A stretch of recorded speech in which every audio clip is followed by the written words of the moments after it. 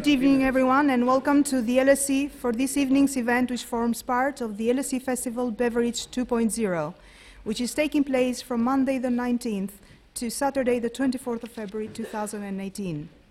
And it's part of a whole year of activities at LSE on rethinking the welfare state for the 21st century and for a global context. My name is Enkeleida Tahirai. I am visiting senior fellow at LSE European Institute at the LSE. I am delighted to welcome here our three speakers. Dr. Malcolm Torrey will briefly introduce the concept of citizen basic income first. Malcolm is a visiting senior fellow at the Department of Social Policy here at LSE and also director of the Citizen Basic Income Trust. The motion for this evening's debate will be, this House believes that if the Beveridge Report were being written today, then it would have recommended a basic income. The motion will be proposed by Professor Philippe Vampare, who is special guest professor at the University of Louvain and Leuven, and Robert Schuman Fellow at the European University Institute, and an associate member of the Nuffield College, Oxford. The motion will then be opposed by Professor John Kay, who has held chairs at the London Business School, the University of Oxford, the LSE, and is fellow at St. John's College, Oxford. Then we will be hearing from you. This evening, we will use Poll Everywhere to take your questions and comments for the panel. You can submit a question at any time by going to pollev.com/LSE Festival. The link is not up on the screen yet, or it is up. It is up there on the screen. So you can enter your questions either via the Poll Everywhere app or by simply typing the address into a web page. You can also vote for the questions or comments that you want to ask us and that you would want the panel to talk about at the end. Please keep your questions and comments to a single short sentence, and if you see that your question has already been asked, then vote for that one. As we have a lot to get on this evening, we hope this will allow us to cover the questions and comments that the audience would most want to hear discussed, and we'll put these up on the big screen at the end of the debate. After a brief period, during which some of your questions will be answered and your comments will be heard, Polly Toynbee, a columnist from The Guardian, will offer her reflections on the debate and on basic income. For those Twitter users in the audience, the hashtags for today's events is LSE Beverage and LSE Festival. I would ask you to please put your phones on silent so as to not disrupt the event. The event is being recorded and will hopefully be available as a podcast, subject to no technical difficulties. The LSE Festival celebrates the 75th anniversary of the Beveridge Report, which tackled the 5 giants of disease, ignorance, idleness, squalor, and want. But if Beveridge had been writing his report today, would he have written a basic income into it? Malcolm Torrey will now introduce a basic income, and we shall then debate that question.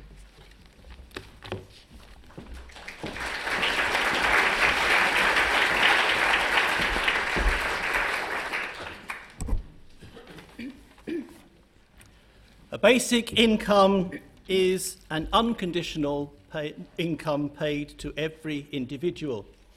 It is as simple as that.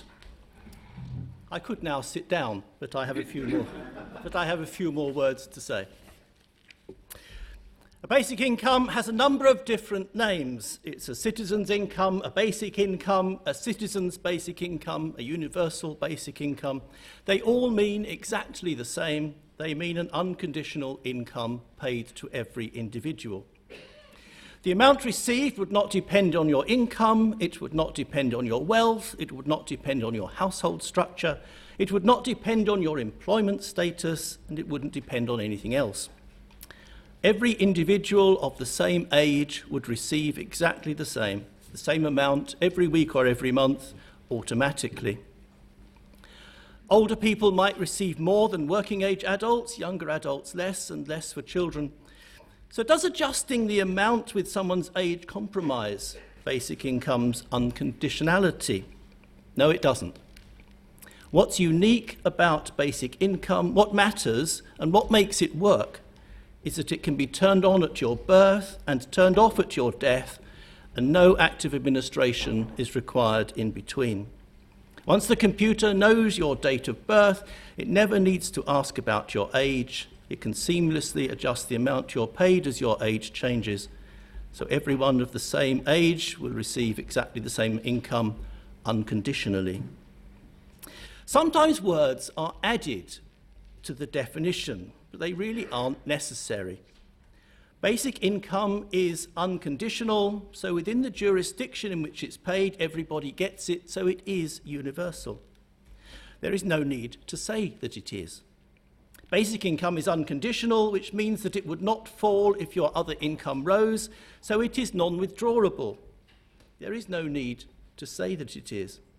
It is universal and it is non-withdrawable, but all we need to say is this: every individual of the same age would receive exactly the same income unconditionally.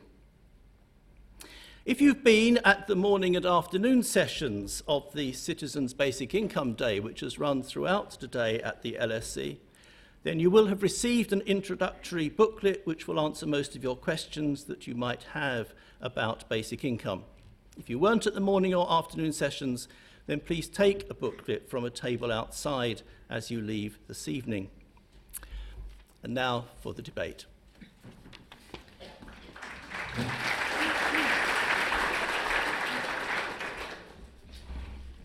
Remember that you can submit your comments or questions for our panel or vote for those that you want to hear discussed at any time in this evening following the link up on the screen. Again, please keep your questions or comments to a single short sentence so that we can show them up on the screen at the end. Professor Philippe Vampari will now propose a motion. This House believes that if the Beveridge report were being written today, then it would have recommended a basic income. Philippe.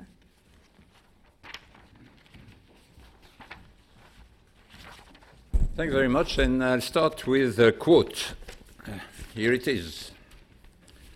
John, listen carefully. You may recognize the author. It's often tempting for scholars to believe that the best route to policy influence is to whisper in the minister's ear, but in reality, that whisper will be lost in the clamor of vested interest and day-to-day political pressures. It is in the broader climate of opinion that good ideas will tend over time to outlive the bad, and rational argument to defeat the protestations of the self-interested. It is easy to forget that the principal route by which scholars exert influence is, as it always has been, through their students. Who is the author? Yes. Excellent. John Kay, Tax Policy, a Survey, The Economic Journal, 1990. I love this quote. I love this quote. And especially when I think back, for example, at the first time I went to give a talk about basic income outside Belgium. It was in Berlin, and there were 4 people in the room, the 2 organizers, an old friend, and someone who was there by mistake. So I sometimes have the feeling that it's not only through the students, but at my age, through the students of our students, that we can exert some influence. So what I'm going to do today is that's my task, my job, is to try to defend one of those ideas that I believe will outlive the good ideas, that will outlive the bad. Now, I have to do that in a format which, frankly, I'm not very keen on, and also in answer to a question which I could not possibly answer. The format, well, I don't think it's our job as academics, as scholars, to try to mimic politicians in Oxford Union-style debates. It is our job to provide you with food for thought, often on issues it took us quite long to understand, so that you can then make up your own minds, not within seconds or within an hour, but over days and months and years, thinking by yourself, discussing it with your friends, and above all, listening carefully to objections to the position which you are inclined to take. This is the spirit in which I'm going to speak, and I'm sure John will too. However, we are asked to do this in answer to a question which I think neither of us is qualified to answer. The question is, I restate it, if the Beveridge report were written today, would it have recommended a basic income? This is a question for historians or for political analysts. It's a question on which I have no competence whatever. There is a similarly sounding but fundamentally distinct questions on which I might have an opinion, but which I think I would be not be well advised to give you my answer. And that question is, if the Beveridge report were written today, should it recommend a basic income? Well, I think there are enough people in this country who have recently expressed the view that they no longer wanted to get any instruction from Brussels. So I don't think they are prepared to put up with advice, however gently provided, from a guy like me, born and living in Brussels. So allow me to propose the following less parochial way of phrasing the question. The Beveridge report, as we were just reminded, aimed to address 5 giant evils: want, disease, ignorance, squalor, and idleness. Here is then the question I'm going to address. Should an attempt to tackle these 5 giant evils in today's developed countries, so-called developed countries, so in the 21st century, should any such attempt include a basic income? And my answer to that question is yes. It is yes, not because a basic income, however high, could solve in one swoop all these 5 problems, but because I believe it is relevant unequally but significantly for each of these 5 giant evils. For 3 of them, I shall just ask a question to get you thinking about a possible connection. For the other 2, I shall be a bit more explicit. Squalor. Of course, we need a housing policy, but in a century in which part of the housing scarcity is generated by the expansion, in some countries like mine, the fast expansion of single adult households, would it not make sense if a strictly individual unconditional benefit took the place of at least some benefits that are scrapped or significantly reduced if people decide to live together? 2, disease. Of course, we need a healthcare policy, but in a century in which sickness, the inability to work, takes increasingly a mental rather than a physical form, burnout, depression, we heard David Graeber earlier, would it not make sense if an unconditional floor made it easier for people to slow down, or to have a break, or to go for a job more meaningful to them when they feel close to the limit of what they can bear? 3, ignorance. Of course we need an educational policy, but in a century in which what is more badly needed than ever is all forms of learning, education, training throughout life, in a century also in which what is more lacking than ever is parental attention at the time the children need it, would it not make sense to introduce an unconditional floor which will make it easier to move back and forth throughout life between employment, education, and voluntary activities, not only, but especially within the family? Then, for want. Could, would, should the basic income get rid of income poverty? For some people, the answer is simple, indeed too simple. Just pick any definition of poverty, for example, 50% of equivalized median income, the EU definition, and then introduce a basic income at the poverty threshold, even for a single adult. The result, it is said, is that no one will be poor, unless, as a result of this measure, the median income for everyone, the median income in society increases. This is, of course, too simple because it ignores a sensible challenge that comes in various formulations. For example, some people will say, as an objection, and there have been various reports based on simulations recently leading to this sort of conclusion. Any affordable basic income would increase poverty rather than decrease it, let alone abolish it. Or there is a stark choice between a basic income that is unacceptably low and one that is unsustainably high. Or again, perhaps the best formulation of the difficulty, the form of a trilemma. Either you increase, if you introduce a basic income, either you will increase poverty rather than reduce it, or it will require an unsustainable level of taxation, or you will have to retain the existing complexity. What's my answer to that challenge? Well, there are many things I should say, but within this short time, I'll just say two. First element of the answer is well formulated, for example, in Tony Atkinson's last book on inequality, which is that we must see that there are three forms of social protection or social security or economic security. One, social assistance born in Flanders at the beginning of the 16th century.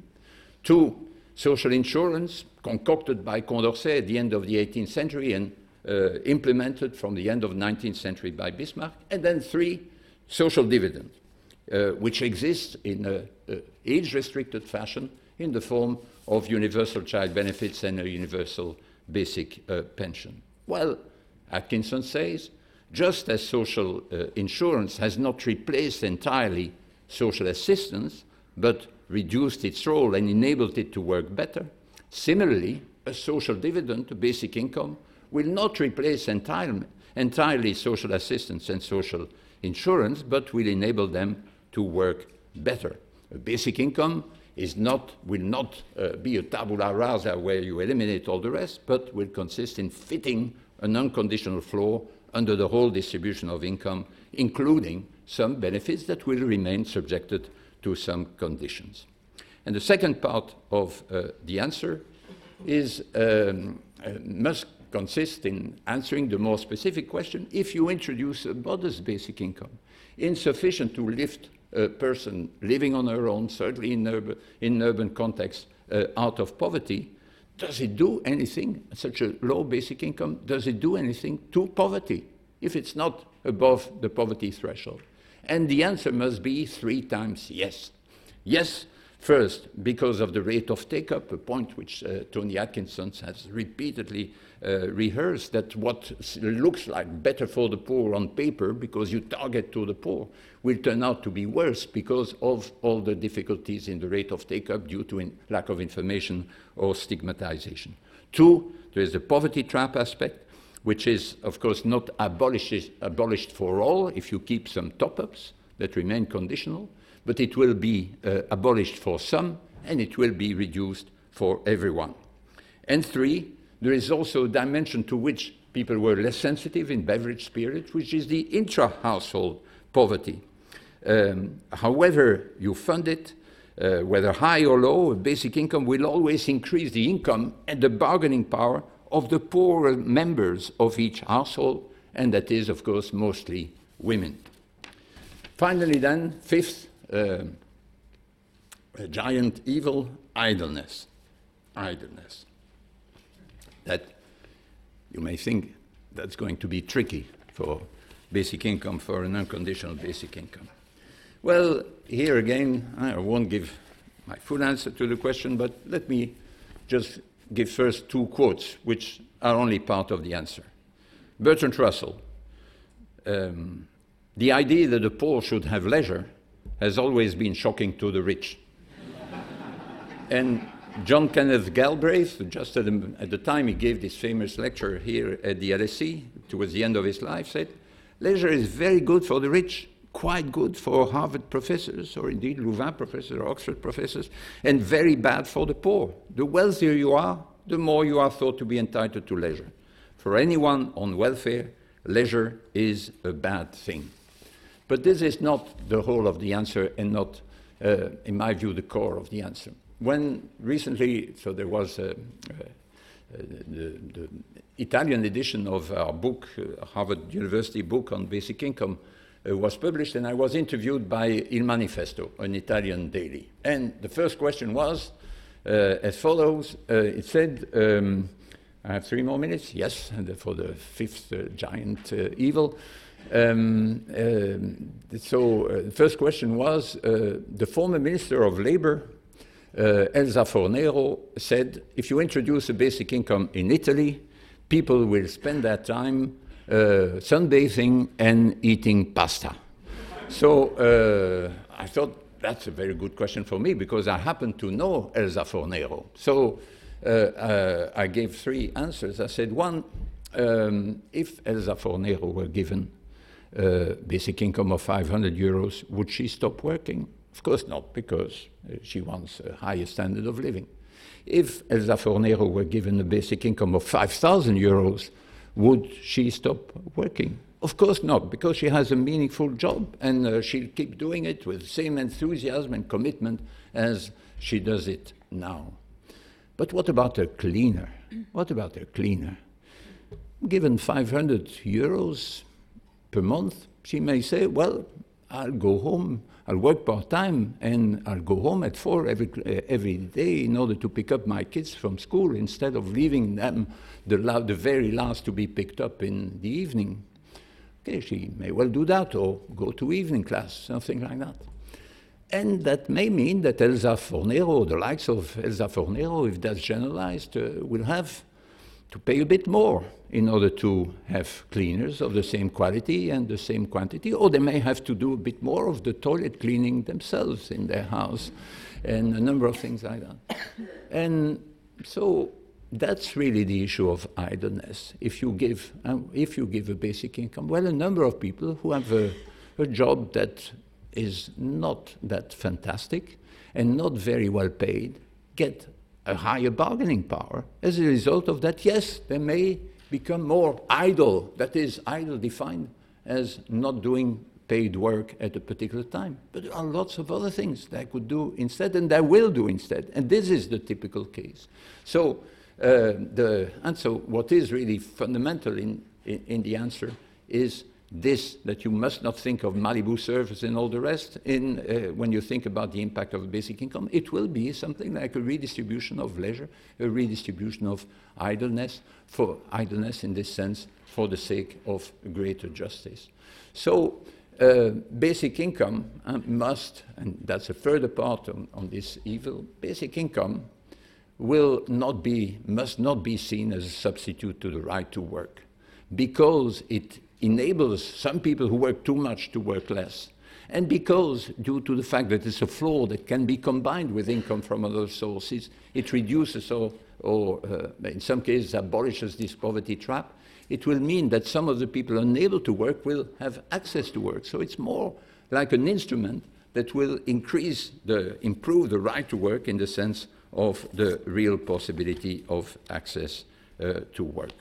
So let me, given that my time is up, and I'll have hopefully an opportunity to come back in discussion, to finish with this. Yes, basic income is a good idea that will outlive some of the bad, but please keep paying the greatest attention to the objections that are made to it. Not just, and that basic income people shouldn't be just a little sect, a little clique of people who just congratulate each other on all the marvelous things that basic income is supposed to do. There are many problems which basic income will not solve, and it's very important to keep listening to people who have objections against it, as no doubt we are going to do now. Thank you. Thank you, Felipe. Professor John Kay will now oppose the motion.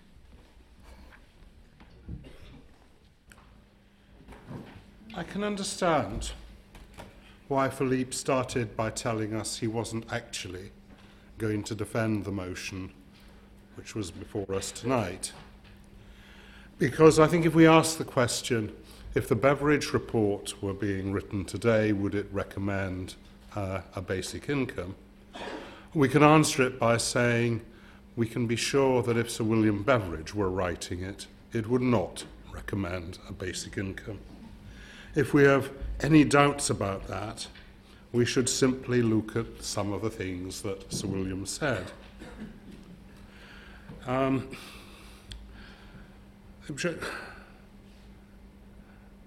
The objection springs not so much from a desire to get everything for nothing, as from resentment at a provision which appears to penalise what people have come to regard as the duty and pleasure of thrift, of putting pennies away for a rainy day.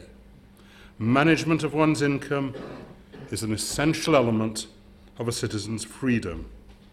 Payment, and listen to this carefully, payment of a substantial part of the cost of benefit as a contribution, irrespective of the means of the contribution, is the firm basis of a claim to benefit irrespective of means.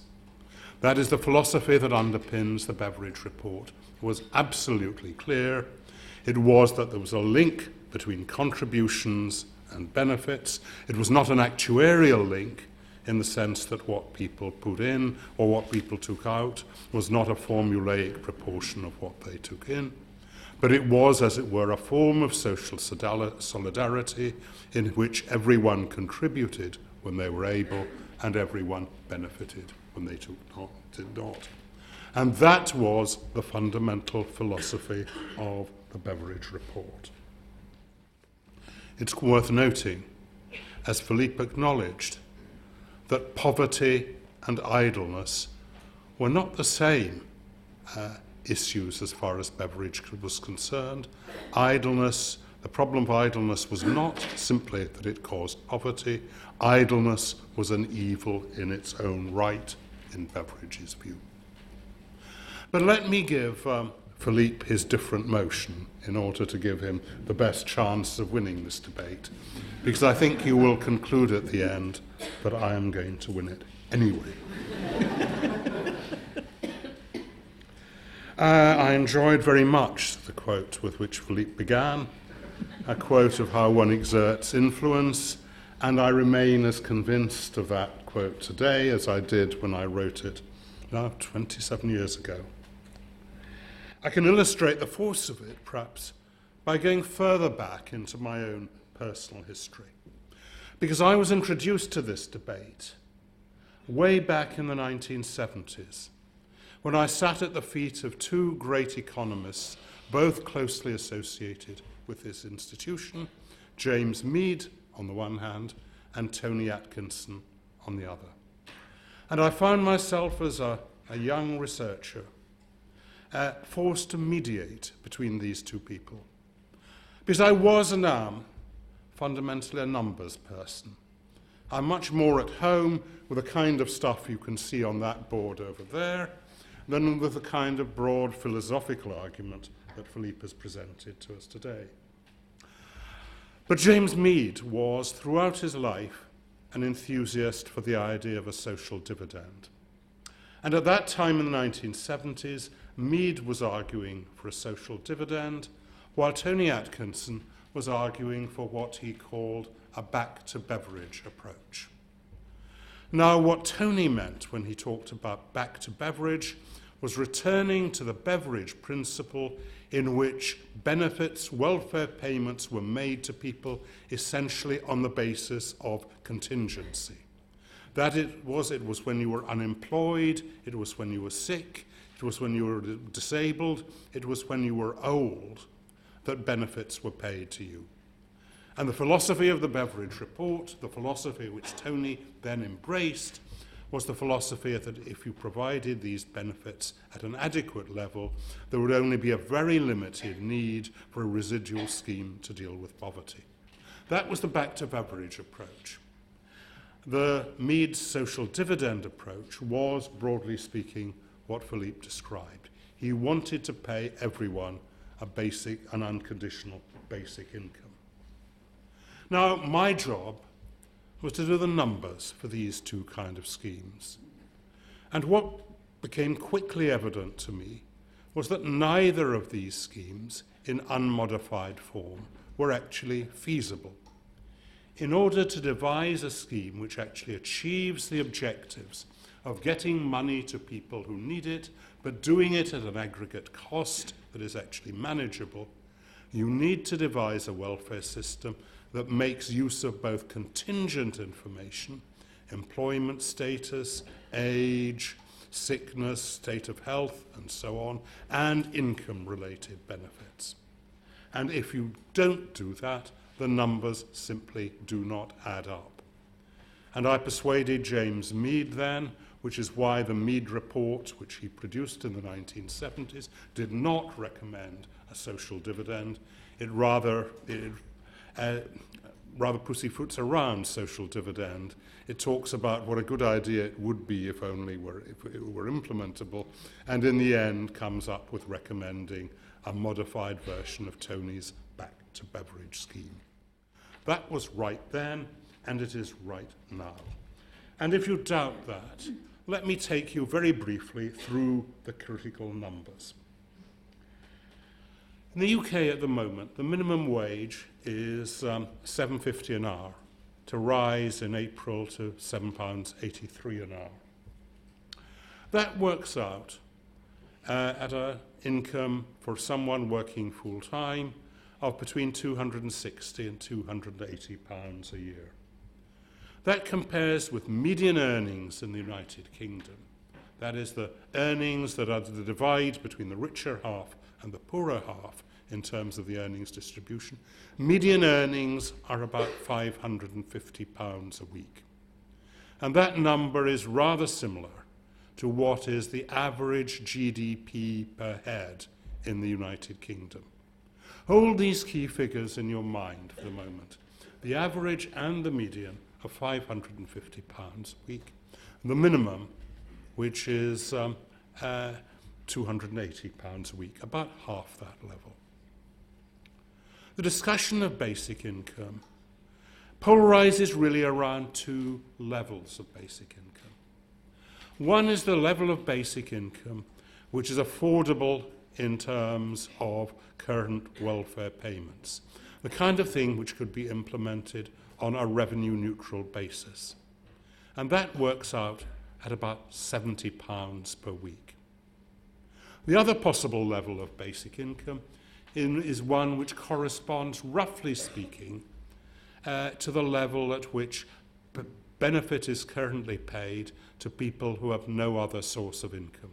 We have a pension in the United Kingdom which is now at a rate of just under £160 a week. If you receive the principal disability benefit in full, the personal independence payment, which is now introduced, it is about £140 a week. It is, in fact, roughly equal to the 25% of income per head, of average income per head, which is one of the measures of basic income, indeed the fundamental basic level of basic income that Philippe produces in his book. But the revenue-neutral level of basic income is half of that. And you can do the sum, I think, that is now implied very easily. Because if you were to pay 25% of national income per head in basic income, that is going to cost you 25% of national income. And if you add to that the figure between 20 and 25% of national income, which goes on health, on education, on policing and defence and so on, the other things that the government spends money on, you get an overall average tax rate which is between 45 and 50%. And that compares with a current level in the UK of an average overall tax rate of 33%, which is marginally below the average for the OECD developed countries, which is 34%. You're talking about raising taxes, all taxes overall, by about half from their current level in order to fund a level of basic income that would be a serious alternative, would even come close to being a serious alternative to income from employment for any large numbers of people. If you do the sum today, you come up with the same conclusion I reached in the 1970s, that the numbers of this scheme simply do not add up. Either the level of basic income is too low to meet its objectives, or if it's high enough to meet its objectives, it becomes unaffordable. And at that point, I might sit down. Because in a real sense, I don't think there is much more to be said. But let me take 3 points which are made in response and deal with them. The first is, of course, we can't do it properly straight away, but we could phase it in. That's, curiously, what Beveridge said in his report way back in 1942. He realised that his scheme in unmodified form was unaffordable, and we ought to phase it in. Of course, that turns out not to work, as it just didn't work for the Beveridge scheme. And the reason it doesn't work is that your target of level of benefits rises as incomes rise. So you're always dealing with the same relativities, which is why the sum I was doing this evening is essentially the same sum I was doing in the 1970s. This kind of phasing in would work if what we were trying to do was achieve an absolute level of support, but inevitably we're trying to achieve a relative level of support. The second objection which is raised is we have no choice but to do this, because automation is going to take all our jobs. Robots and artificial intelligence are going to put everyone out of work except a few clever people in Silicon Valley who are inventing them, which is why these clever people in Silicon Valley are today part of the lobby for this kind of basic income proposal. Well, this is an argument that has a long history. If you go to Manchester Town Hall, you will discover a mural of my namesake, John Kay, and John Kay is fleeing the rioters who are chasing him in protest against his invention of the flying shuttle. They believe they will be put out of work by his machine. And 50 years later, Lord Byron made his inaugural speech in the House of Lords in defence of the Luddites. The machines were of considerable advantage to the proprietors of the improved frames, inasmuch as they superseded the necessity of employing a number of workmen who were left in consequence to starve.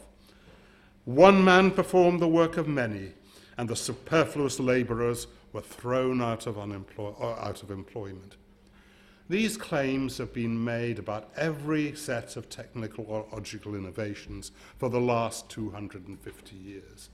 That doesn't, of course, necessarily mean they're wrong today, but I suggest we need to wait for some evidence before we actually conclude that they are wrong. And let me also ask you to note that today unemployment in Britain and the United States are at the lowest levels they have been at for 50 years. If we're on the verge of extreme unemployment generated by automation, there is no sign of it today. The third argument which will be raised is we don't have to worry about the cost of these schemes because we will pay for them from the fruit of the magic money tree. There are always versions of the magic money tree to be found. The ones that are most popular today are getting rid of multinational tax avoidance and helicopter money of various kinds. There used to be, in a more right-wing age, eliminating waste or having Laffer, or from the Laffer curve. We don't have to worry about deficits, it's said. Well, I want to give you a proverb which is, don't eat the fruit of the magic money tree until it actually ripens. And I'd also say, take your sandwiches with you while you're waiting for it to ripen. And perhaps take your gun with you, because if it does ripen, there'll be a lot of people clamouring from it. Beveridge would not have recommended a basic income. Beveridge said in the course of his report, the government should not feel that by paying doles, it can avoid the major responsibility of seeing that unemployment and disease are reduced to the minimum. The place for direct expenditure and organisation by the state is in maintaining employment of the labour and other productive resources of the country, and in preventing and combating disease, not in patching an incomplete system of insurance. I think Beveridge was right to say that then, and I think he would be right to repeat it today. I ask you to oppose this motion.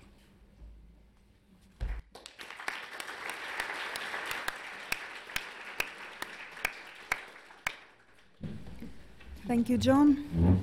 We are now going to address some of the questions and comments that have come from the audience. If you haven't done so, please do submit your questions now, or if you see your question has been already submitted, vote for it. So while we wait to see the questions on the screen. Right. So I'm going to read the questions, and they are put in order of the voting, how many people have voted for each question. The first question is, how does one justify paying the same basic income to the very rich? Surely it's a waste of tax revenue. You want them to answer it? Would Felipe or John like to The first question? answer? Yes, we're taking the questions as they come. Well, simple answer, the rich will pay for their own basic income and the basic income of many other people at the same time. So but that relates to the important point that was made earlier by one of the Indian contributors, that is, you can only have a basic income, really universal, if your fiscal system is sufficiently strong to claw back the money that is given to the rich. Obviously, there are lots of, it's much simpler, including especially in an economy with in a country with a large informal economy, to give a universal basic income rather than to have a means test that's properly controlled.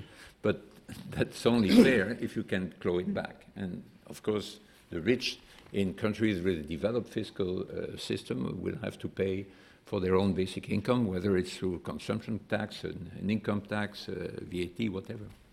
That's an easy question. I'm sure there are more difficult ones. I'm not sure it's such an easy question. I think we need to ask the question, relative to the status quo, who would benefit from a basic income? And the answer is people who have who are not currently in employment and who are not entitled to state benefits. Now, think for a moment and ask yourself, who are such people? They fall, I think, into three categories. The first are people who are not in employment and whose partners are sufficiently rich that they do not need to seek employment. For shorthand, I call them ladies who lunch. The second group of people are students. One thing that surprises me in all this discussion is that it absolutely relates to the problem of student finance. And I'm surprised that in discussions of basic income, so little is said about the issue of students, because there are more than 2 million people in this country in higher education. Are we to pay them basic income? Is this in substitute for the existing maintenance loan system? What are we going to do about fees? Or are we going to wait for the magic money tree to solve that problem as well? And the third group of people who are not in employment and are not in receipt of benefits are people who are unemployed and not entitled to benefits because they're not available for work or not seeking work. And they're not sick, they're not disabled, they're not retired. For shorthand, I'll call them bums. They're people who would prefer to stay at home playing video games or going to the gym. Or some of them, no doubt, will compose great symphonies and some of them great works of art. But I suspect this will not be very many of them. John, do I really want to spend money on these categories of people? John, aren't we there degenerating into mimicking politicians' debates? Aren't you forgetting a very important category of people, which were also omitted in your very optimistic figures about the rate of unemployment in the US and in Europe? There are Elsa Fornero's cleaners and the like. There are people in employment. There are people with low wages, with jobs that are not very attractive. So the people who will gain are not most of the people who will gain are not the three categories you mentioned. There are people who are in precarious jobs, which they would like to reduce, and they would like to switch to jobs that are more meaningful that will be the main category of gainers. And of course that will, you need to make sure that the whole thing is sustainable. But it's really a caricature to just say that the beneficiaries will be the three categories you mentioned. And especially in the United Kingdom, I just read also precisely on the 5 evils, an excellent article in The Guardian that indicated how much worse the 5 evils had become recently, especially among people who are on low earnings. Sorry. Yeah. We've got 11 votes on the question, if not basic income, then what is your solution to the massive inequality we see? That's a question for you, I think.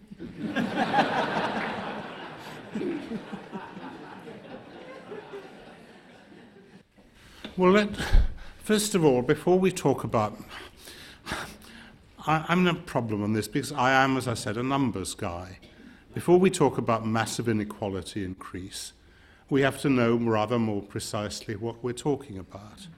If I'm talking about Britain, and it's probably easiest to talk about Britain, we've had quite significant reductions in certain kinds of inequality in the last 2 decades.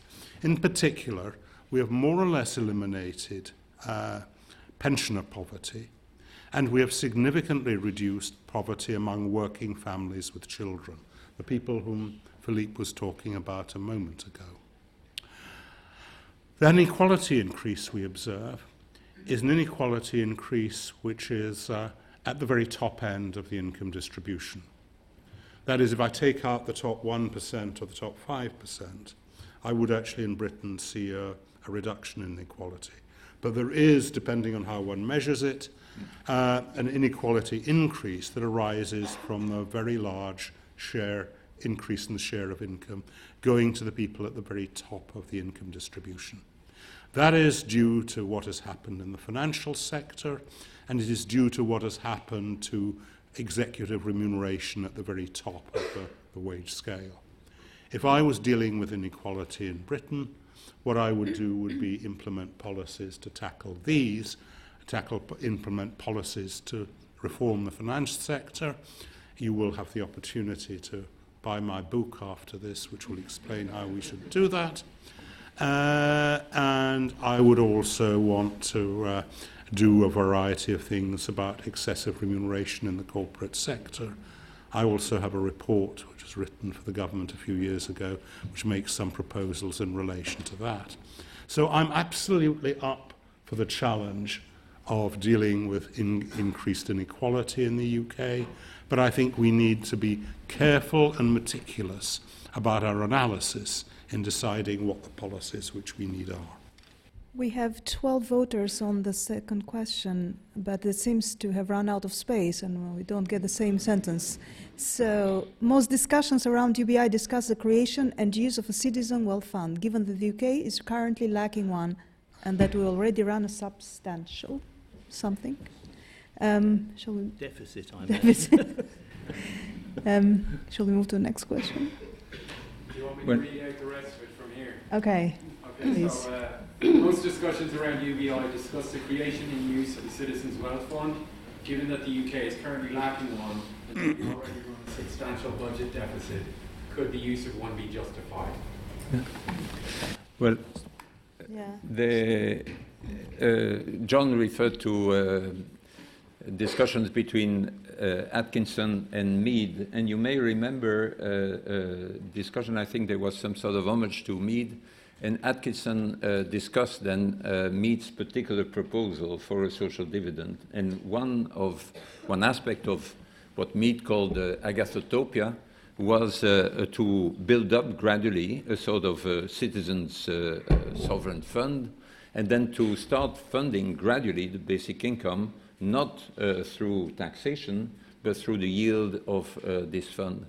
And then Tony Atkinson's objection to that scheme was that there would be some sort of intergenerational unfairness, because you would tax more or give less benefits of various sorts of public service to the present generation in order to build up that fund for the benefit of later generations. And that seemed to him, and I must say also to me, a decisive objection to that argument. So I personally think that in countries like Britain or indeed like other European countries, the funding of basic income through the interest or part of the interest on a sovereign fund is really not on the agenda. We'll have to fund it not through money creation, but nor through a sovereign fund, nor through the exploitation of our natural resources, but through some form of taxation.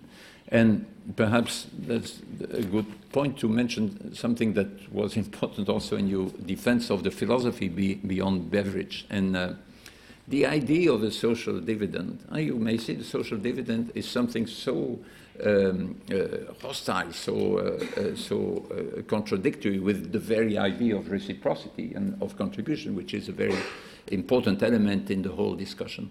But what is crucial about the justification, the most fundamental justification of a basic income, is that what is being done there is not a redistribution of part of the fruit of the work of today's workers, or indeed of the imagination of today's innovators or entrepreneurs, but it is a fair sharing of this enormous rent that is incorporated in all our incomes. So John's income, my income, mostly consists of a gift that is due to capital accumulation and to technical innovation in the past. And what the basic income does is redistribute in a fair way among all, and not in proportion to the skills people have, the lucrative skills people have, or the bargaining power in the labor market, but to distribute more fairly part of this gift which we've received from the past. And that is why the philosophy behind the third type of social protection is fundamentally different. It's not charity to the poor, like social assistance. It's not solidarity among the workers in order to cover themselves in some contingencies, as you rightly call them, but it is a fair sharing of this rent. And it's only when this click happens that people start seeing it in a different way. If you're Norway or Alaska and you're lucky enough to discover the magic money tree, as they have, then you can have a citizen's income of some kind funded from the magic money tree, as these countries do. If you're most countries of the world, sadly, you don't have that opportunity. And I'm afraid Britain and Belgium are in the position of not having that opportunity. I'm afraid we have to stop the questions here, and we're now going to ask the audience to vote the motion that has been debated today, this evening. Those of you who are already on the poll everywhere page will see that the question has now changed to the one that has been also, should be up on the big screen every minute now.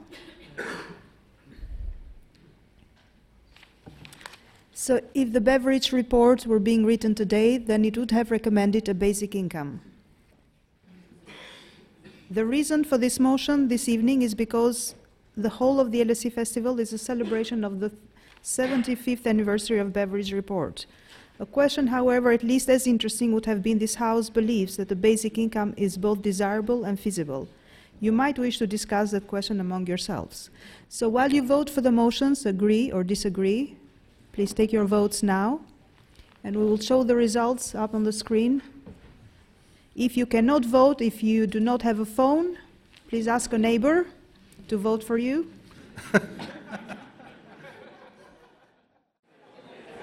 58% agree that if the Beveridge report were being written today, then it would have recommended a basic income. And 42% disagree. They're still voting? Okay, so we see the results are open up on the screen now. We've got 58% of you think that if the Beveridge report were being written today, then it would have recommended a basic income, while 42% of you disagree. Now, I would like to ask Polly Toynbee to offer her reflections on the debate on the basic income and on the results of this poll, if possible.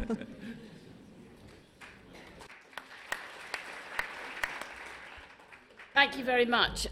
It's been a terrific day today. I've been here all day listening to people from all over the world talking about different pilot schemes, different ways of thinking about it from very different economies and very different cultures, in such a way that, if you're hearing about it from India or from African countries, it sounds very different to the way we might think about it here. In some ways, some of the discussions have been utopian, about great hopes and aspirations, some dystopian, about fear of what the future might be in terms of joblessness and the problems that a basic income might solve. I think it's been interesting that we've had supporters from the right and the left, and I think on the whole this is something that tends to be supported by the left, and I suspect that most of the people here who are supporting it are from the left, but it was interesting that we had somebody from the Adam Smith Institute as well, who also believe in flat taxes, and that rather goes with the idea of a basic income. It was someone who also believed that taxes should be raised by VAT and sales tax and not by income taxes.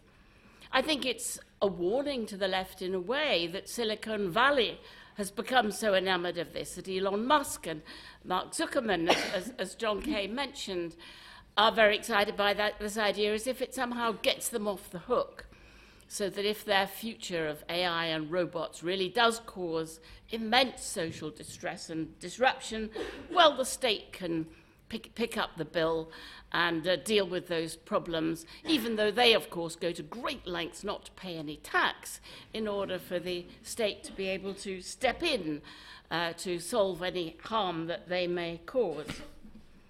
I think there is, in lots of places, amongst many people, you can hear a kind of growing enthusiasm for the ideas behind basic income. It's sparked a kind of light in people's eyes. After all, it did begin with Thomas Paine, and now it goes right through to Barack Obama talking about the possibilities of it and thinking about it, and certainly people within the Labour Party saying maybe it's something that should be considered. John MacDonald has said that. It has very obvious great advantages. Freedom from our monstrous benefit system, which is cruel. Its sanctions are appalling. Its means testing is savage. I think anybody who's seen the Ken Loach movie will know exactly how brutal it can be. I think that it could possibly alleviate poverty. It certainly would do something to redistribute wealth. It takes away stigma. It adds dignity. It adds a spirit of mutualism that is uplifting in many ways. Behind it is a philosophy of generosity and of sharing of wealth.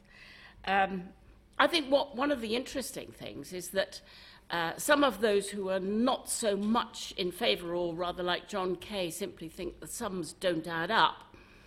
Bath University was amongst them talking today. They'd done sums that come out rather differently to Malcolm Tory's, but they did say that they thought it might be a very interesting idea just for the young, opposite to what John says. John was worried that it would be particularly bad for the young. They thought quite the opposite, that it would deal with the maintenance problem. And as long as people were in education of some form or another, or apprenticeships, that actually a basic income for the young would be solve a great many problems about paying for people to subsist in education and in encouraging it. So that might seem to me a place where you'd begin. Say, well, let's try it there and look at its effects. After all, the problems we face at the moment are very serious. Stagnant wages. I know John has said inequality is not rising, but it hasn't come down much since it shot up in the 1980s and has pretty much stayed there ever since. The millennial generation feels as if it's going to be worse off than their parents, which is a shocking state of affairs. Jobs feel worse for a lot of people who felt they or their parents had better jobs, and they fetched up as security guards in the gig economy and jobs with very few prospects. Benefits pay pretty miserably, as we saw from John's figures, well below the poverty line. The vast accretions of wealth that is largely untaxed in this country, hugely greater inequality in wealth than in income, because income does get somewhat redistributed. The near decade we've had of austerity and the harshness it's brought and the enormous damage that it's doing to our public services, all of these things give a sense of alarm about where we are and where we're headed. Certainly there's a lot of apocalyptic talk about what job losses in the future might be, and they wouldn't just be for lorry drivers and taxi drivers, but for accountants and all sorts of people much further up the middle of the scale who might find that AI does them out of work. And so the idea of spreading the pain and the rewards has a great attraction if you don't look too hard at the actual numbers. I think that, you know, you look at social mobility having come to a halt, for instance. The fact that the entire, not particularly left-wing, Social Mobility Commission resigned the other day because we have a government that talks endlessly about opportunity for all and social mobility and has done nothing whatever about it and pays no attention to their reports. The whole lot of them walked out. So you can see again why basic income seems to touch on a lot of these things. But I do think there are very practical problems that many have risen, John put it very succinctly, the OECD, others, the Bath University figures. David Piescio from the LSE has produced some pretty damning figures on how difficult it would be. And the problem being not only that you don't lift the poor out of poverty, but that you might very well end up cutting off some of the benefits they actually get at the moment. Beveridge himself never managed to produce a perfect benefit system. There isn't one. It's a magic bullet that doesn't exist. There are always awkward corners. Housing benefit particularly, which Beveridge never managed to fit into his system of things. I think that the big question, though, is if you really could raise that amount more money, income tax, to pay for a basic income, is this where you would start to spend your money? If you were the Chancellor and you brought in that extra income, how would you look at the society we're living in now, and how would you decide to spend it? And where in your list of priorities would a basic income come? Or would you really say, I want to target much more on the people with least, or on those public services that are growing so threadbare? The real problem, it seems to me, is not a technical system of how you deliver benefits or a basic income. The real problem is politics. It's all of us. It would be a huge task in public persuasion to persuade people to adopt a system like this. I'm afraid the UK is in a very mean state of mind at the moment. Just look at the governments that we elect time after time. The Daily Mail sells very well. Nobody forces people to buy it.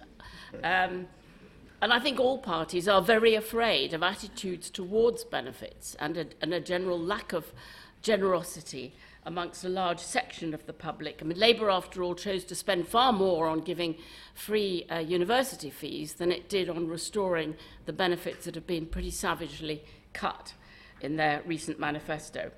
I mean, you look at someone like Nick Bowles, a Tory moderniser who's trying to kind of take away their nasty party image. He's absolutely savage about basic income and its moral hazard, and it wouldn't be fair, and people would feel it wasn't fair, even those who were receiving it might feel it wasn't fair. I think it's a very uphill task, a very hard sell, and I'm pretty sure that Beveridge would not have liked the something for nothing feeling that would be engendered by it. So there are two sets of emotions here. There are wonderful, uplifting, generous emotions that it instills and that I love about basic income. On the other side, there's the knowledge of that underlying, anti-welfare attitude that has taken hold in this country and is pretty mean-spirited, suspicious, controlling of the poor, all of those things that Philippe said.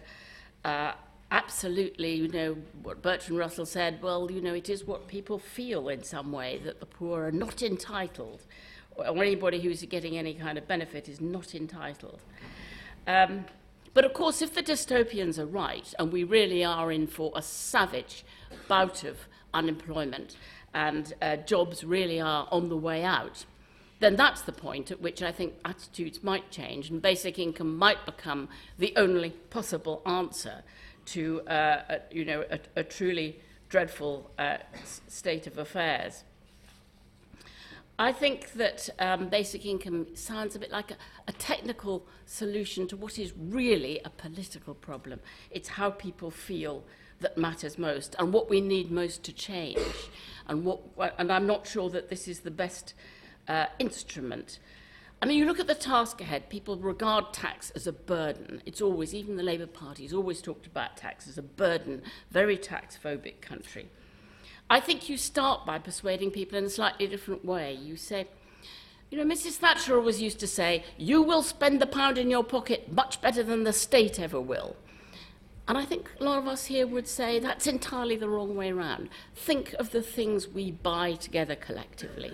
Think of the things we're proudest of: health, education, public spaces, our safety and security, beautiful parks, beautiful buildings, art, sports, all of the things that make us proudest of our country, if you want to talk about patriotism, all of the things that make us feel best are actually the things we purchase together through our tax pound.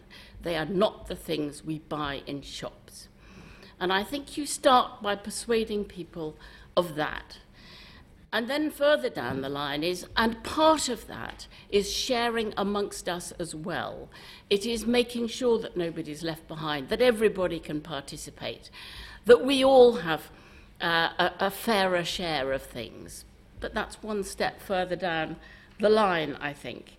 It's very hard in this country trying to persuade people that tax is good and they get good value for their money. But I do think it's a winnable case.